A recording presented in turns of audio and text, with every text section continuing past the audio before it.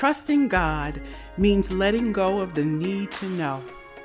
It's like getting in the car, turning on the ignition, putting it in drive, and pulling out of the parking space before the GPS kicks in.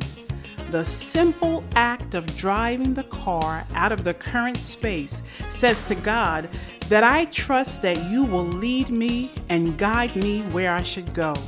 Now, sometimes this can be very scary, especially if you're someone like me with a strong need to know. This is the very lesson, however, that God is teaching me, to trust Him regardless. So, my friend, don't be afraid to step out. Even if you perceive you have made a mistake, just remember, there is no failure in God. He upholds us. He doesn't waste a single solitary one of our experiences. You know, the Bible says in Romans chapter 8, verse 28, that all things work together for good to those who love Him and are called according to His purpose.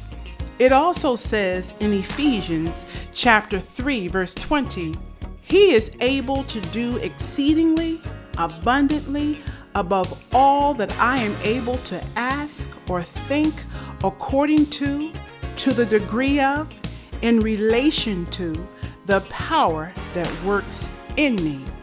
My friend, keep trusting God. This is Leslie Edie Brooks. Think about it.